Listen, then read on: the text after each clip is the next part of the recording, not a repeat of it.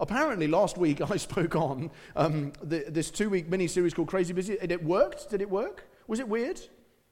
It was weird. I love it. Well, I love when you say, did it work? There's people nodding confidently and smiling. And then you say, was it weird? And they're still nodding and smiling. So that's great. But I hope it was helpful. But what we did, if you weren't here, a year ago in Eastbourne, I preached a 2-week mini-series called Crazy Busy, 7 reasons why lots of us are stressed and what to do about it. And it's based on this book, a book called Crazy Busy, uninventively, by Kevin DeYoung, which I found fantastically helpful. It was in 2013. It was the best book I read.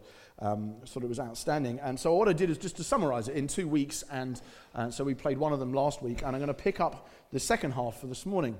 Because New Year is typically a time of the year when people start making plans and resolutions. And how many people here actually made at least one New Year's resolution? You actually did. You either said it to somebody, you wrote it down. Let's have a proper hand rather than this sort of finger-pointing thing that people do. Okay, so a small percentage. Okay, well, that may mean that it doesn't apply to as many as I thought. But in my experience, New Year is often that time when people start thinking, right, here's what we want to get done this year. And what we do is we look back at a year that was exhausting and busy, and then we look forward at a year and think, now what more can I add into it to make it even more busy and stressful? Now that may be what you do, but it can be, in a good way, a time of the year when people examine priorities for the next year. So I wanted to speak into that with some very practical teaching based on this book. And my goal really is to try and help us become less busy and less stressed and more like Jesus. That's the goal of these 2 talks. And so what we did last week, if you missed it, was last week we looked at 4 reasons why people are busy and stressed and what to do about it. And we got 7 in total. We looked at 4 last week. And those 4 reasons we looked at were naivety, a misunderstanding of the nature of stress we have in life, and that the answer to that was self-awareness. And then we looked at pride. We said a lot of people are busy because we're proud, because we love, as Jez was just joking around now, people saying, I don't know how you do it, or wow, what an extraordinary life you lead, able to fulfill all these obligations. And we like people thinking we're great, and often that's a cause of busyness as well, so it's pride. Thirdly, there's the sense of obligation that many of us feel. We feel like, I have lots and lots of things I must do in order to serve. And every time we hear about a good cause, we can feel like we need to be involved in it, rather than feeling a sense of opportunity to serve. We feel an obligation. An obligation means you have to do everything. Opportunity means not everybody can do everything. In fact, no one can do everything. I might be able to just do a couple of things, and when I do them, I'll try and do them well. And so that actually need provides opportunities to serve rather than obligations to serve. That's the third thing. And then the 4th reason that many of us are busy is because of muddle, which we don't really know what we're here to do. We don't really understand what the priorities in our lives should be. And as a result, even the fact that people use the word priority in the plural is odd. All right, so what are your priorities for the year? Well, the word prior means first. So for people to say, what are your priorities, simply shows we don't understand what the word even means. So we talk that way, don't we? We say, well, I've got 9 priorities. No, you haven't. You've got one thing that's prior at the top of the list. But actually, if we don't know what that is and we think we've got 9 priorities, we find we don't have any posteriorities or things which go at the bottom of the list, and that's what we need to develop. And that's muddle-headed thinking. It's often just a lack of planning or a lack of clarity about what we're here for. And the answer to that is having a sense of clarity based in Scripture and in what God's called us to do. So that's what we did last week. And if some of that sounds like you missed it and you think, oh, that sounds interesting, I'd like to hear how that works, I know the talk is online. And this week we're going to look at 3 more. So 3 more reasons why many of us are busy. And by the way, I didn't do this because last week I was sort of obviously on a video, but how many people feel like they would actually describe themselves regularly as being very busy? How many people say that is what I do? So how many people am I talking to? That's nearly everybody. Tony Witts is proud of saying, no, I'm fine. I've got on top of this. Alex Jeffrey, he's pretty chill, but that may be just because he's so busy concentrating on the slides that he doesn't know what I'm saying. But most of us then, it would seem, have an issue. So here are the remaining 3 reasons that Kevin DeYoung points out. I think he's right. So 3 further reasons why many of us are busy and stressed. One is fear. One is technology, actually.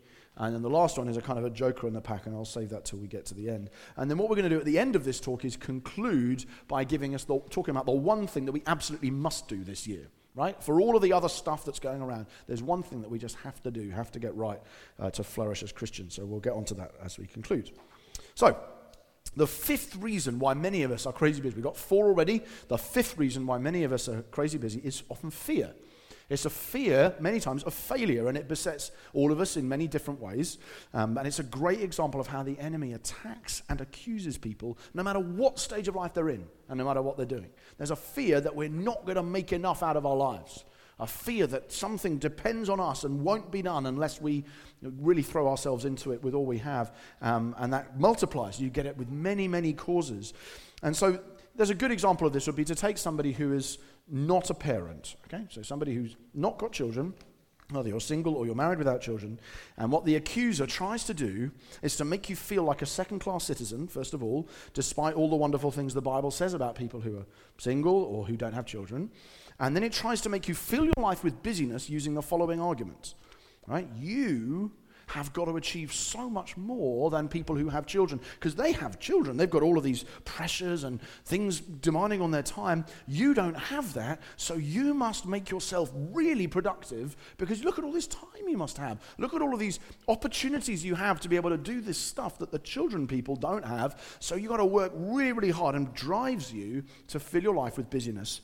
And rather than saying, now, as we should before God, how do I now find joy and rest and contentment in God? The enemy, the accuser, says, well, look, they do all of this stuff and they've got kids, so what about you? Come on. And they drives you into being as busy as you can be. You failed, right? So he plays that card on people who don't have children. Meanwhile, he's playing a completely different card to those people who do have children. So if you're a parent, the enemy drives you to extreme busyness using the same strategy, fear of failure. Your child today is far, far less likely to die today than at really any other time or place in human history. But parents seem to be far more worried about their children now than they ever have been. And it's because of the absurd expectations and corresponding fears that we put upon ourselves, or that the world puts on us as parents. And to be honest, we put those expectations on our kids as well. So we fear failing as parents, and that means we put a huge amount of time and effort making ourselves enormously stressed in order to make sure that we don't. So at the same time, the enemy is going, if you don't have kids, here's why you should fear failure. And at the same time, he's saying to people who do have kids, and here's why you should fear failure as well. So it turns out you can make a lot of money and or get a lot of votes by fostering fear in parents. It's a wonderful way. It's a great gig. You just say, I just make parents scared, and they will pay me for having done that. Sugar in a cereal? You must be in a lunchbox. You put sugar in a lunchbox. You child abuser. You must stay in a car seat until you're 6'2". And if you don't, we're all going to die. You send your kids to the local school, to the nearest one. Surely you pick the best school in the county and then drive 9 hours through the rush hour there and back in order to get your kids the best possible chance in life. How dare you send them to the nearest school just because it's convenient? Your children don't learn any instruments. Your children haven't learned to do what? And that means they might not go to university, and then where would we all be? And you see that just the way in which accusation and fear of failure can just ramp up on people who do have children, and actually the same fear is present in people who don't. It's just being applied in different ways. Now, there's nothing wrong with parents obviously being committed to their children doing well. That's good. I want my kids to do well and so on. But there is something very wrong with being driven by fear. And Christians are called to trust God for good things. To say, I don't know how this is going to work, but I know I'm not up to everything. I don't have everything together, but I'm going to trust God that things will be well. I will obey him in the things that he's told me to do, and I will trust him in all the things that he hasn't. And interestingly, that is also what children want. So here's an interesting excerpt from the book, which I thought was fascinating. One of the best things we can do for our kids is to find a way to stop being so frantic and frazzled. In the Ask the Children survey, researcher Ellen Galinsky interviewed more than 1,000 children in years 3 through to 12 and asked parents to guess how kids would respond. One key question asked the kids what one thing they would change about the way their parents' work was affecting them. The results were striking. The kids rarely wished for more time with their parents. That's what you'd think, isn't it? Oh, more time. But no. But much to the parents' surprise, they wished their parents were less tired and less stressed. Similarly, Galinsky asked kids to grade their parents in 12 areas. Overall, parents did pretty well, with most mums and dads around a B. Most parents got an A when it came to making their children feel important and being able to attend important events in their lives. The biggest weakness, according to the kids, was, any guesses? Anger management. more than 40% of kids gave their mums and dads a C, D, or F on controlling their temper. It was the worst grade on the children's parent report card. Our children, Kaplan argues, are suffering from second-hand stress. By trying to do so much for them, we're actually making them less happy. It would be better for us and for our kids if we planned fewer outings, got involved in fewer activities, took more breaks from the kids, did what we could to get help around the house, and made parental sanity a higher priority. So I think it's quite interesting. And there's just this one-liner which struck me. It said, most mums and dads think they are either the best or the worst parents in the world, and both are wrong. It's just a huge amount of pressure, which is often self-imposed and often externally imposed by people who, as I say, stand to make money out of it. And whether you're single or married without children, whether you're a parent or not, or whether your children are long past the age where you're worrying about them sitting in car seats, the antidote to fear, which is being generated all the time, the enemy loves fear, thinks it's fantastic because it binds people up and stops them being free. The antidote to that is simply to trust that God is a good father, which is such a focus of what we've just been singing and sharing about. A friend of mine just often uses this illustration about the way we regard God as Father and the freedom that he gives us. Because many of us walk through life fearing that we've put a foot wrong, and as a result we may have lost the purposes of God. Whereas again, a word is amazing because there's a lot of things that have already been shared in worship which relate so closely to this. And so I think, I can't remember who it was, but somebody was sharing, weren't they, about you feel like you've lost it in the sense of putting a foot wrong and now God's purpose for your life has gone. And my friend was trying to do this illustration. He was saying, look, here's how it works. He said, I go to a park with my 4 kids and they're all on bicycles. And the oldest is 11 and the youngest is 4. And the one who's 4 will be cycling around the park in complete freedom, this sort of big, wide open space, cycling around the park in complete freedom until he gets near one of the exits where he might go out onto a road. But the rest of the time he's fine. And I, as his father, am happy with him going wherever he wants. There's some boundaries to my will as a father of what I want him to do, and I won't let him go beyond them. But if he's within the boundaries, within the park, he can go anywhere he likes. But he says the only time I call him and tell him that he mustn't do it is when he's approaching one of the exits. But at that point, I don't whisper. I don't go, Zachary, you might want to think about, no. If I see him heading towards one of the exits towards the road, I go, Zachary, stop. And if he doesn't, I sprint towards him and may physically have to wrestle him off his bike and turn him around because I care about his safety. And of course, the point he's making is good fathers look and see that they say there's a huge amount of freedom to be had here. There's nothing to fear as long as you are within these massive boundaries of my will.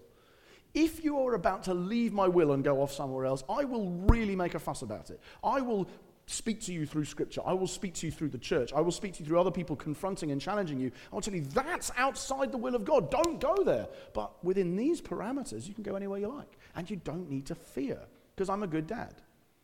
That's how God speaks to his children. I found that very helpful. And that is a vital way of fighting fear and the stress of being crazy busy. Because otherwise that's what we do. We go, well, I might have got it wrong. I might be, if I don't do this and that and all these other things, I won't be able to be where God wants me. That fear will make us very stressed and very busy. And it's important that we learn to trust the goodness of the Father in the midst of that. So that's the 5th reason why people are busy, is fear. The 6th factor that contributes to the busyness of our lives, for most of us anyway, is technology. Okay, now this one might not, like all of the other 7, they might not quite land for you. You might think, I don't actually use that much technology, I'm not controlled by it really, but most of us do. And as an example of quite how ridiculous this has become, I wondered if Alex could put up this photo that I found online that I thought really did just push things to the absolute limit. That is an iPotty, would you believe? That's actually what it's called. So somebody's trying to get children into iPads while they're sitting on the potty.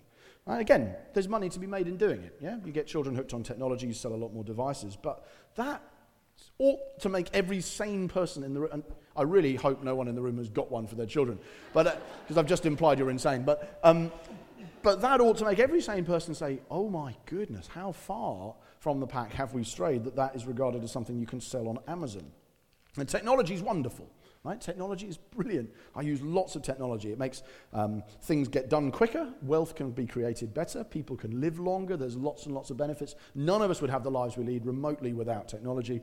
And I'm certainly not speaking against technology.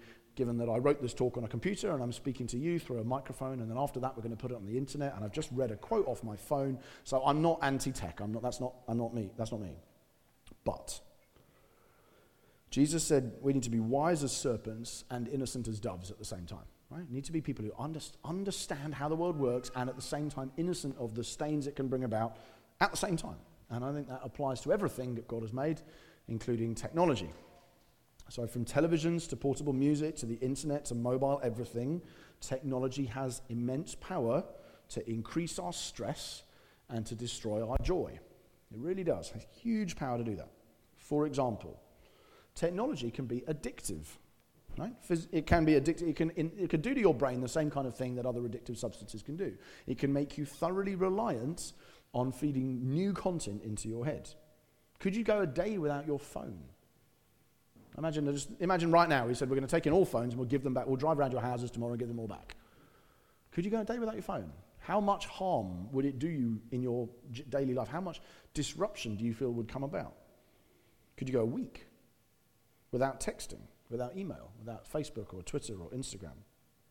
Do you fast social media? If those things, the answer to any of those questions is yes. Do you have a discipline of fasting it? Of saying, I'm not going to do that anymore. Now, for this period of time, I'm going to go a day, a week, a month without using this mode of technology. I don't mean in your office. Some people send you an email, I'm sorry, I can't do that task. I'm fasting. So no, I don't mean that. Perhaps more at the social media end, things which are more for you. But if in saying, could you do that, you know that deep down the answer is probably no, that's when you need to really consider doing it. You need to think, am I addicted to this? In the same way that a lot of people, you know those people who don't think they're addicted to coffee, but they clearly are. You know those people go, I'm not addicted to coffee, but I have to. Is that true of this? Is it true of whatever technological media you use? Technology is addictive. Technology can undermine families. Right? I'm speaking to myself here with lots of this stuff. This is people doing this at dinner. You have any? Yeah? Do you have rules about that in your house? Who has rules? Who has a policy for that kind of thing, whether or not they've ever written it down? Yes. Okay, good. Anybody else? Anyone else? Yes. Jazz, that's fantastic, okay? So single woman of 20-odd already has a policy. That's brilliant, okay? But a lot of it, actually, it's really important to do that. It's really important to say, what are we and are we not going to allow within the context of family life? Because this just destroys family life, doesn't it? Just people sitting there doing this. Do you have friends like that, where you meet up with them, and you texted to meet them, and then, I remember this guy I knew in London. I couldn't believe it. You'd text and you'd arrange to meet, and then when you met, he would spend all his time with you texting and arranging to meet the next people. You think, why don't you just talk to us, and then you won't have to, but it was bizarre. So it was, and I'm sure when he went on to them, he was then with the next bit of his social life. So we had for a long time in our family a Twitter foul chart, which is any time, so for me, because I'm on Twitter, Rachel isn't, she hates it, so we got on the kitchen cupboards, anybody who came into our house would just see AJ's Twitter foul chart would have, and so she'd 5-bar gate system, and if the 5-bar gates got completed, she, at the bottom had put, and if you get to this far, there will be a hot tub purchased for Rachel's sole use. That's how she managed to put it out there. And she eventually took it down because I stopped committing such fouls. Well, that's good. Do you have a social media policy? As I said, it will take courage, actually, as a parent, to instill that kind of culture in your home. A lot of people will think it's backward and weird, but it's really important. I don't mean a written policy with subpoints, by the way. I just mean to people know that there are boundaries, that we do not have endless tech anywhere in our home life. Mobile technology can undermine families. It's also physically changing the way our brains work, which is interesting. Studies have indicated that we're able to concentrate for shorter periods of time because our brains are being rewired physically, becoming more and more familiar with lots of new content and not concentrating on one thing for a long period of time. Which means people are finding it harder and harder to read books and harder to actually think about the same issue for a long period of time. I think sometimes even, I'm conscious of this in church life. I'm worried about feeding that, actually, just by the way we do church could very easily imply that we don't have to, and certainly a lot of people in my line of work who were saying, no, people can't concentrate. 35 minutes you talk on a Sunday. What are you thinking? Nobody can concentrate for that. Everyone's going to concentrate for 11 seconds and then they drifted off. I'm looking around the room. See, most of you you're still with me. But actually there's a lot of, even that way, people saying, come on, feed the laziness that's coming into our brains through the social media generation. I want new stimulus all the time, and if I'm not getting it, I'm not going to listen to you. It's dangerous. Technology can prevent us from being alone. It can make us busy just by removing that sense of being quiet Blaise Pascal, French philosopher, mathematician, famous for a triangle and a wager and other things. Blaise Pascal said, "I've often said that the sole cause of man's unhappiness is that he doesn't know how to stay quietly in his own room," which is quite an interesting remark from a guy who lived 250 years before any of this technology we're talking about. Because technology actually interrupts us, and that can destroy our joy and increase our stress. You feel like you never actually completed a thought, and it can do terrible things for your prayer life. Can't it? So one of the reasons I have a social media sort of fast that I do each year on, I'm not on Facebook anyway, but come off Twitter for Lent, which is my way to, I just want to make sure it doesn't control me. I want to make sure that the tail and the dog are the right way round. But actually one of the things that it can damagingly do is just stop the possibility of prayer, because there's always something to draw your mind to. And there's a good reason, I think, why Jesus said, go into your room when you pray and shut the door. Now, he meant don't show off, right? Pray in private. But actually, you realize there's a lot of other benefits to that kind of practice. And one of them is simply you're just not being talked to by the world for a period of time, and it's just you and your Heavenly Father. And most of us probably find that praying uninterrupted for a period of time is hard enough as it is to keep concentrating without needing stimuli coming in every which way, distracting you from technology. Social media can cultivate insecurities. It can make us feel stressed about our personal and social lives. Because generally the premise of something like Facebook or Instagram is, I will take a photo of my life when it's at its most interesting, and you will read it when you are at your most bored. That's what social media is, isn't it?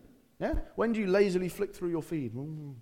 That's when you're unoccupied. But when you put stuff on is when you've just had a great day. So it makes everybody think that everybody else's lives is more interesting than theirs, and as a result makes everybody miserable and stressed and busy, because they want to feel like they're justifying themselves. It's really funny seeing the lights go on certain faces in the room, people going, oh yeah, it's really okay. Again, doesn't mean don't use it. Just means be wise to it and don't allow it to make us crazy busy. Technology undermines rhythms. It means that we work while we're resting and we rest while we're working. Yeah? So as an employer, which I am, have people working for us, we had the challenge. How are we going to deal with the challenge of people using social media in their daily work at the same time as we have the same challenge with people who are working when they're supposed to be spending time with their families? How do we handle that? Technology increases sleeplessness. This is amazing. The average American sleeps 2.5 hours less a week than 100 years ago. It's just, that may not all be technology. I don't know what it is, but that's a lot. Technology makes us feel like we're limitless. Now, this is another just brief excerpt. I thought this is great. Because we accept the presence of indwelling sin, we will not be blind to the potential idolatries and temptations we can succumb to online. And because we know ourselves to be fallen, we will accept the limits of our human condition. We cannot have meaningful relationships with thousands of people. We cannot really know what's going on in the world. We cannot really be truly here and there at the same time. The biggest deception of our digital age may be the lie that says we can be omnicompetent, omni-informed, and omnipresent. We cannot be any of these things. We must choose our absence, our inability, and our ignorance, and choose wisely. The sooner we embrace this finitude, the sooner we can be free. I love that. We've got to choose our absence and our incompetence wisely. I love that statement. Most of us don't really think about choosing our incompetences, but that's what we've got to do. Say, that is just going to be one of those things I don't care about. I know nothing about it, and that's okay. So there might be some here, even when I just read out that thing earlier on, said I'm sure we all know about what happened in France. Some people here might be going, I didn't know that had happened. That's fine. Be liberated from the need to know what's going on about everything. We don't. In most of human history, you and I would have no idea what had happened 500 miles away. So why should we now? You might want to, and I do, but do you see what I mean? It can drive, actually, even in me quoting it like that, you can feel, I feel like maybe I'm out of the loop. It's okay. We're all out of millions of loops, and so we should be. I use a lot of technology, as I said, and I will continue to, but I need restfulness more than connectedness. So maybe book time in your diary to rest in 2015, to rest from technology, to take some time out. So that's 6 things, I think, so far that make us crazy busy, right? Naivety, pride, obligation, muddle, fear, technology. The 7th one is completely different. It's not a negative thing like all the others, it's a positive thing. It's an aspect of living life as a follower of Jesus in the world, and in a sentence, that reason is we are busy because we're supposed to be busy. Oh no, It's undermined all the other 6 points. We are meant to work hard and love lots and suffer much and stand firm and train children and fight sin and preach the gospel and achieve things. We are supposed to be like that as people.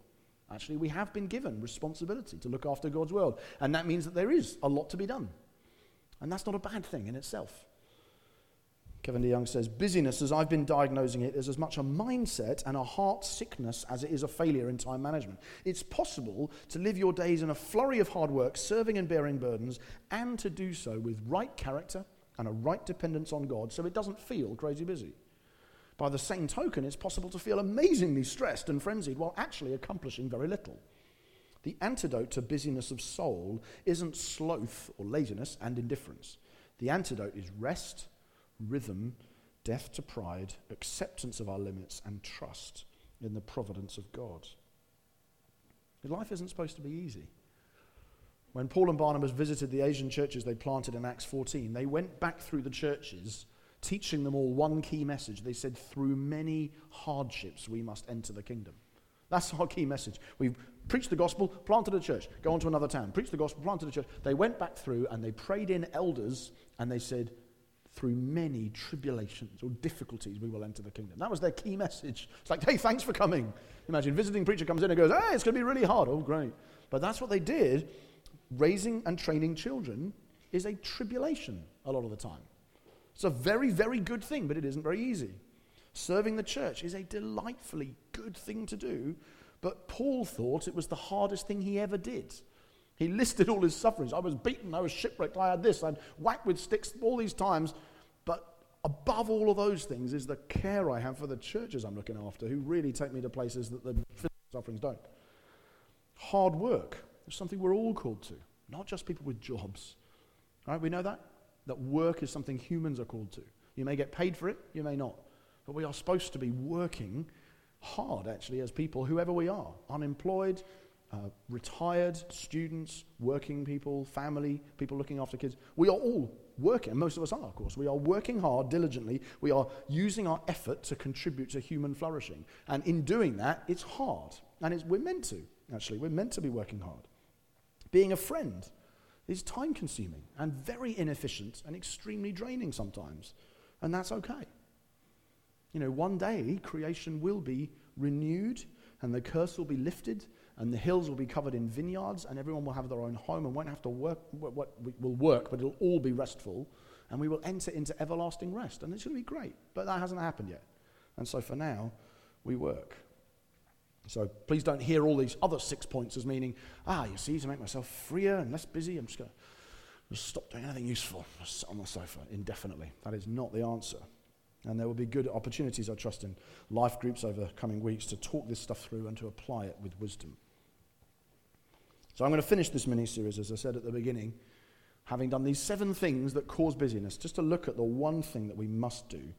And for those of you who are very edgy, because I haven't quoted the Bible yet, could you turn to Luke 10 and verse 38, just as we conclude. Right, Luke 10 and verse 38. I don't know if it's... I didn't ask for it probably, so it probably isn't up here. Maybe it is. It is! Wow. Alex Jeffrey, just a step ahead of the preacher, isn't that great? Right? He's been busy. Luke 10:38. Now, as they went on their way, Jesus entered a village, and a woman named Martha welcomed him into her house. And she had a sister called Mary who sat